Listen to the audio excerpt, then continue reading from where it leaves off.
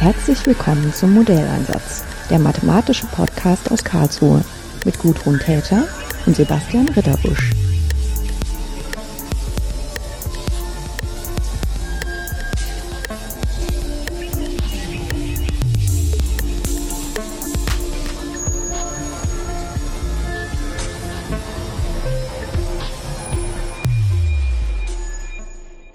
Hello, Roshin.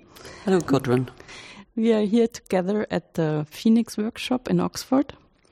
And I was helping you to put up your poster, which has the name Balanced Norm and Mesh Generation for Singularly Perturbed Reaction Diffusion Problems.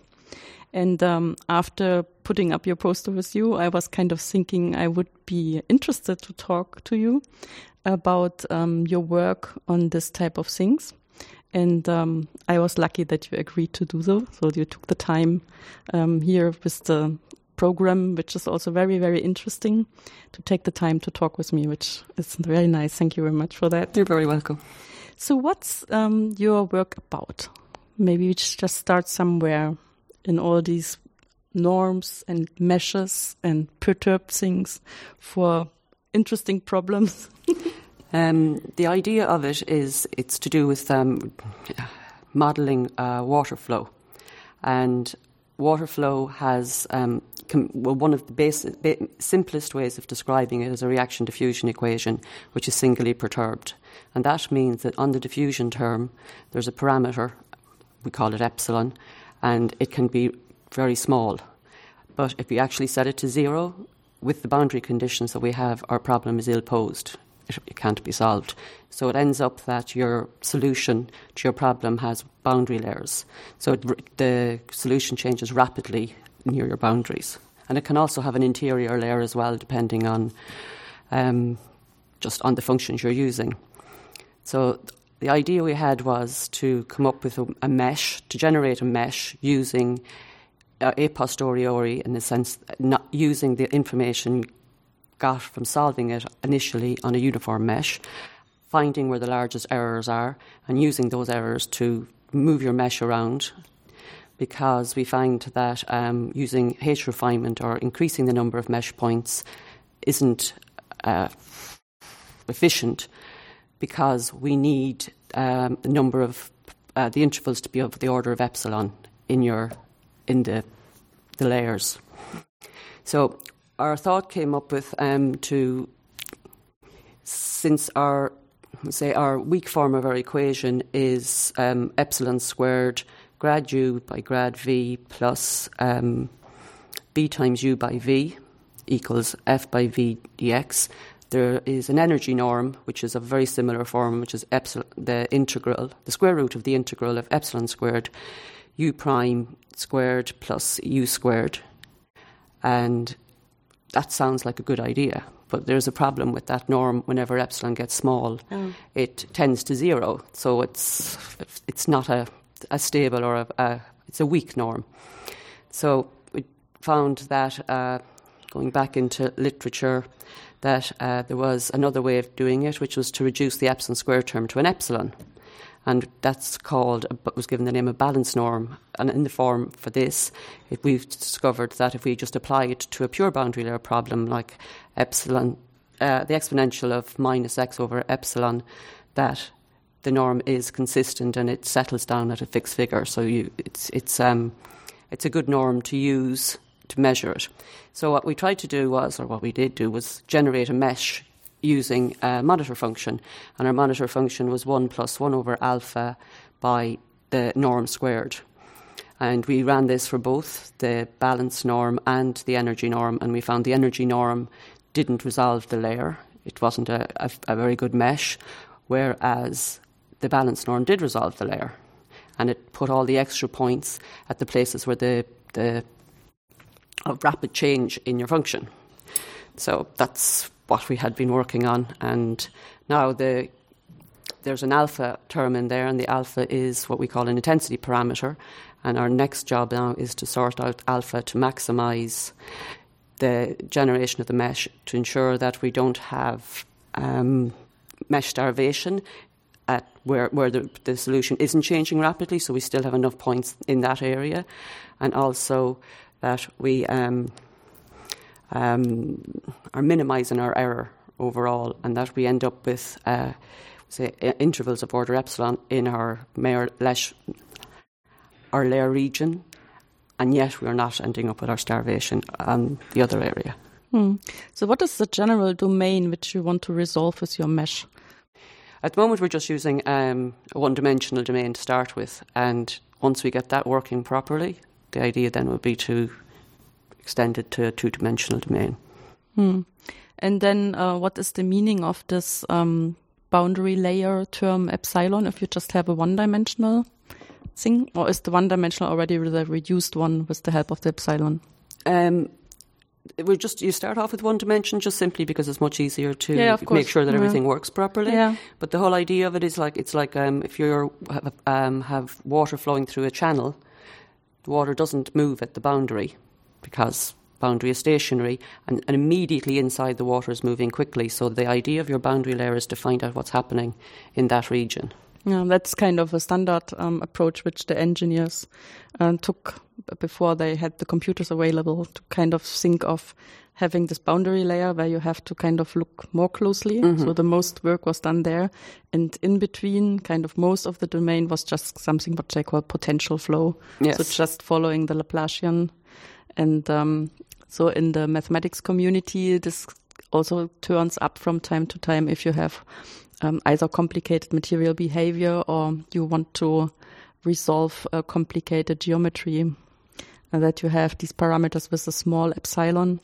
So which compared, if you have like a channel, of course the flow direction is kind of the long macroscopic direction. And then near to the boundary, you want to resolve it really only on a slim layer. So this direction is considered to be at least one order less or even two orders less. And then, of course, it's kind of a difficult task on the mathematical as well as on the numerical level to kind of make a marriage between both processes, which are the same process. You just distinguish two parts of it. Yeah, so that's what we're trying to do, is to come up with a method that's going to balance it correctly across the whole domain, and then to use data simulation techniques to actually bring in real live data that is recorded currently in Galway, and see if we can marry the two together using data simulation and see. It's kind of interesting for me that you really have this experience with the different norms. Because when you learn about norms, studying mathematics, they kind of heaven sent. Kind of, you never ask yourself if it's the right norm, even if there are already points where you learn about different norms and you see that, for example, if you have like the same distance from a certain point, in the usual way it's like a circle, and if you take maximum norm, the circle becomes a square. And then you immediately see that it's not always the same or whatever norm you're taking. Yes. And in this respect, if the order of epsilon even changes, then you really have to be very careful what the norm tells you. And from your explanation, I was kind of surprised that taking just epsilon with the 1 in the power, not with 2, which would be kind of the expected thing from the model, is the right model for resolving the boundary layer correctly. Well, I found like when I did apply it to the exponential of minus x over epsilon, that you work it all out and you just see it and you suddenly see, oh yeah, this makes sense. There's a reason this works. You can see why it works, because your layers in what I'm at have the same sort of dimension as the exponential of minus x over epsilon. Yeah, this x over epsilon comes from making this boundary layer. In order to have the variables of a good size, you divide by the small parameter. And then you always work with kind of the x over epsilon. And so this is the quantity which you have to look at. Just, for persons who are not doing that themselves. The thing is that, of course, in characterizing the norm with the epsilon squared as being an energy norm, you would really believe that energy is the thing you really have to have a look at, yes. But it's not. It turned out not to be, but in a way. Also, sometimes what is called energy norm doesn't really cover the energy which is really at work. It just comes from the equation. Yes. And you have the feeling that what's happening in the equation really speaks for the energy in the process. But if you have to look closely to the boundary, the process might be really a different one from the one which is characterized in the rest of the domain. Yes. Maybe just kind of a formal question. How long did you work on that problem? About 4 weeks. After we submitted the abstract to Phoenix. Okay, yeah, this was kind of... No, this is... the thing is... this is, of course, only half of the truth, because in order to do this, writing the abstract already, you have to be in the topic, and it takes you a time to come into the topic. And then under the pressure to finish something very fast also has the assumption that you, of course, know what you're doing, only that now you're kind of focusing on finishing this one thing. Yes. Yeah, so... No, I'd spent a lot of time before that on norms and just generally understanding where they came from and how they worked for, we'll say, reaction diffusion equations and convection diffusion equations, and on different meshes. Yeah. Sort of. So what's the main difference between reaction diffusion and the other one? In the behavior, so in the study? It is your boundary layer is of a different thickness. Okay, yeah, but... And because your convection diffusion equation isn't symmetrical, whenever the weak form isn't symmetrical, it behaves differently whenever you solve it numerically. The reaction diffusion is easier to solve numerically, and it's more stable. Yeah, but kind of the convection process is one of the important ones which we always have in fluid problems. Yeah. So at least when the fluid is fast enough. So if it's really slow, it's not that important, but already very soon, kind of with moderate velocities, we will have to take into account the convection, and then it's nonlinear and really gets complicated. And of course, then the influence on the boundary is kind of a different one. So if you are telling me this, I see I could have come up with this explanation myself. That's so surprising. If you think what water does, how water behaves, then it makes sense what you're doing. Yeah, that's good, yes.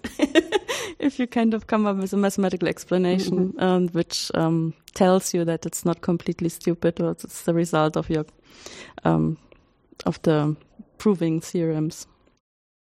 So you also implemented that numerically? Yes. With the help of Phoenix? Yes, I used Phoenix, yeah. Generated the mesh, the change in the mesh in Python, and used Phoenix to calculate the norms at each step, and then use that information to generate the mesh at the next step until you got to the criteria where the value of your monitor function on all individual intervals was less than 1.01 of the average over the whole domain, so that your mesh is relatively equally distributed at that stage, or your monitor function is equal.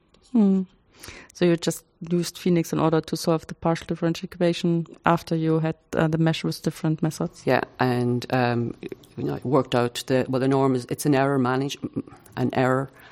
measured in the balance norm, comparing your solution with on a linear elements and on quadratic elements. So we compare them at each step. So you're solving twice in Phoenix at each step. So linear elements means that underlying model on the numerical side uses linear polynomials, yes. And quadratic means that you are using quadratic polynomials to approximate. And the theory says that the higher the order of the polynomials, the better is the approximation property. Of course, the higher is also what you need to calculate. Yes. So that's why we always try to use like linear or quadratic and not more. Yeah. This is an ongoing research in your group. Well, there's no real group in Galway. There's one lecturer that's specialised in numerical analysis, and we have 2 students. His other student is working in finite difference, and I'm working in finite elements. So we very small group. Yeah, a small group, but nevertheless, then by going here, you meet other persons doing Phoenix stuff, and then it's has some meaning also in a bigger context, which is a nice thing to see. Yeah, it's really nice being here. Yeah. So maybe that's a good moment to speak about your university for a moment. So what university is it in what country? I'm attending the National University of Ireland in Galway, which is in Ireland as well. And it's on the west coast of Ireland, sitting near the sea with beautiful, absolutely beautiful scenery. It has about 19,000 students, mainly undergrads, of course, and 2,000 staff. And it has a nice maths department. It's a very friendly maths department. Yeah. So with 19,000 students, probably there are also quite a few engineering students belonging. Yes, there's an engineer, yeah. It covers all areas. There's arts, science, engineering. Yeah, of course, this is kind of... because... considering the history, it's kind of funny, but nowadays, if the numbers of students are so high, it's either medicine, law, or engineering. Mm-hmm. And since you're doing mathematics, I was kind of expecting that the engineering part should be present there. The engineering department and the science department are currently trying to merging to become one department, sort of a STEM idea. So... But the maths department looks after the maths education of the engineering department. Mm. So did you get your mathematics degree also from Galway? Yes. So, and why did you choose to study mathematics? When I left school, I became an accountant because I was told if you were good at maths, then you should be an accountant. And it's back before we said internet and other forms of information, so I just believed what I was told. So I was an accountant for a good few years. Then my daughter got sick and she was only attending school part-time, so I ended up at home with her, and she asked me would I teach her applied maths, and I'd never learnt applied maths before.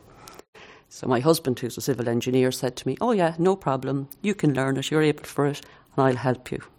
But I ended up doing it myself with her, and I taught her applied maths, and then she went to university and she was doing a degree in general science covering maths, applied maths, physics and chemistry. And she asked, when she came home at weekends, I'd ask her, "What homework have you got this week?" And I'd want to do it. So in the end she said to me one day, she says, "Mum, why don't you do it yourself?" So I decided, okay, I'm going to do it myself because I just love all of this stuff. So I went back to university 4 years ago and I did my undergrad in mathematics, and I started a PhD then in September. It's kind of an interesting story. No, on several levels, because the story that you are told to learn something which helps you to earn your living, kind of. This is what you become a teacher, become accountant, something like that, especially to women still. And then to be fascinated so much by mathematics, to feel kind of the magnetic influence. Yeah, the pull was definitely there. Yeah. And being a student of a different age range than the students who followed the course with you, was this easy or? No, it was easy. There were a number of other mature students, but not so much in maths. And I found initially that the younger students treated me like I was a parent and didn't want anything to do with me. But by the end of the 4 years, I'd made a lot of friends with the younger students, and they accepted me as one of them. And it was really nice. I enjoyed it. So when you're doing your PhD, how long is it expected to take? 4 years. 4 years. And you started a year ago? I started in September. In September, though not yet a year. So there is still some time, where at the moment it feels like very long time. It does, yes. Many things to learn. Yeah. If you are teaching as well? Yes, I tutor a numerical analysis module, and supervise, they have MATLAB labs as well, and I supervise labs for scientific computing, which is mainly C++ programming. Yeah. And so what's your experience? Do you like this type of work on the side of your scientific things? Yes. Yeah. I found the tutorials very strange initially because you're teaching other people, which I'd never done before, where lab supervision, you're dealing with people on a one-to-one basis and it's much more feedback, much nicer. But when you're sort of standing in front of a room, you don't get the same feeling as to how much people understand, and that's why I prefer the labs doing this lab supervision than the actual tutoring. Yeah, so if you're standing in front of the class, they just look at you. Yes. And then you have to somehow come up with, is this the look which says, I understand, or is it just the look which kind of covers that they don't know what you're talking about? It's quite difficult to know with some people, and then some students won't look up at all. They'll just continually look down, so you have no idea whether they're understanding it or not. Mm. So there is no regret in going back to university for you? No, absolutely none. I'm loving every minute of it still. No, this was kind of the feeling I had when we put up the poster, that there was some radiancy about you, with a lot of laughing and then putting things out. And I was like, I should ask you for a conversation. Okay, so thank you very much. You're very welcome. I enjoyed it. Thank you for asking me.